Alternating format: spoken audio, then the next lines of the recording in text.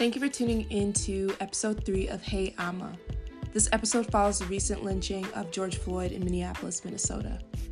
Many mothers and fathers have had to have real conversations in the last couple of weeks with their children regarding race and explain why we have to scream Black Lives Matter. In this episode, I share what the conversation looked like in my own household growing up. Enjoy.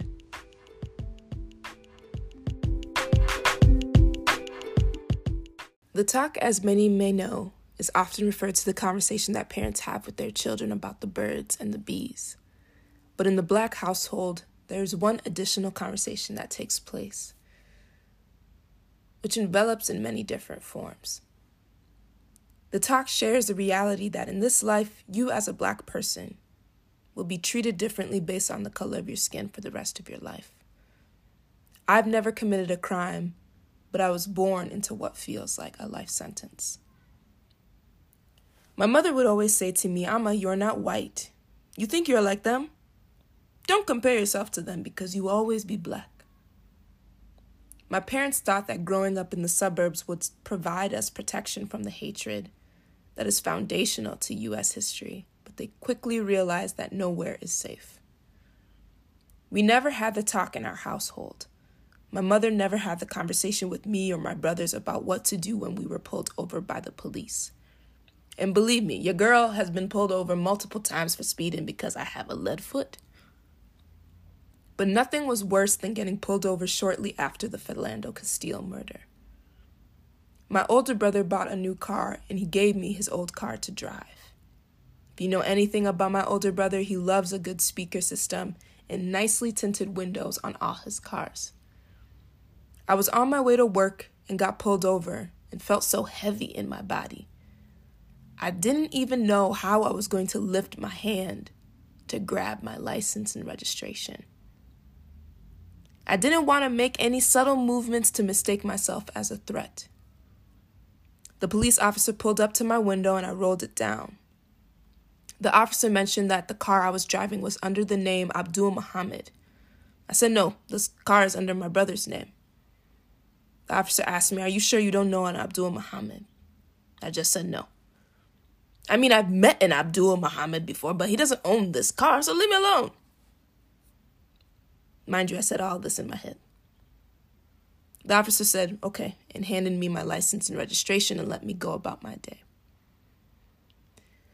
I went home after work and I told my mother that I was pulled over earlier that day, and all she said is, "Amma, you need to be careful."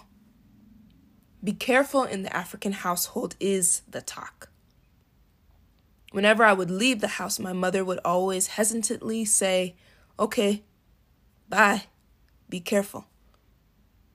Hearing "be careful" is the African mother's prayer of protection. I believe that it protects you from any circumstance, but it never really named the oppression faced in society. It never named that I would be discriminated against. It never named that the Black body that I inhabit would be a threat to others. My brothers would agree that hearing "be careful" from our mother meant that she wasn't fully familiar with the places we were going and the people we would meet there. But her saying "be careful" was a way for her to go before us in prayer and prevent and protect us from harm that we would face in this lifetime. While I'm hopeful of my mother's sentiment in her "be carefuls," I wonder how many other Black mothers said the same thing to their children before they were lynched. Although the talk didn't occur in my household for multiple reasons, I believe my parents growing up often made the division between Black Americans and African very clear to me when I was growing up. It was a division that was hurtful and oppressive. It was exactly how our oppressors wanted us to think of our own people. I remember whenever the topic of slavery would come up, my mother would always respond with, "I was never a slave. No one in my family was a slave." She would share that her tribe was not a part of the slave trade. The Ga tribe, the Ga people were not slaves. Now, she would refer to my father's people being a part of the slave trade. My father is Ashanti. Many slaves did come from the Ashanti tribe. But my mother's denial of any lineage to slavery is the issue. The African community can do a better job at supporting our African Americans in this journey. We are not separate in this fight and equally discriminated against. The lynching of George Floyd has reminded me, and I hope reminds everyone in the African community in particular, that this is a conversation that we cannot shy over, sweep under the rug, or believe that it only applies to our Black Americans. Our talks with our families and in the communities needs to ring louder, be more prevalent in our homes, and ensure that Africans are not shying away from the same conversations with their children. I mean, I don't blame my mother. She didn't grow up with these civil rights issues in Ghana as she sees in the US. But the lineage is still there, even in her own blood, even in my blood. I believe my parents understand that if a cop sees the color of our skin, they are not going to stop and ask, "Which country are you from?"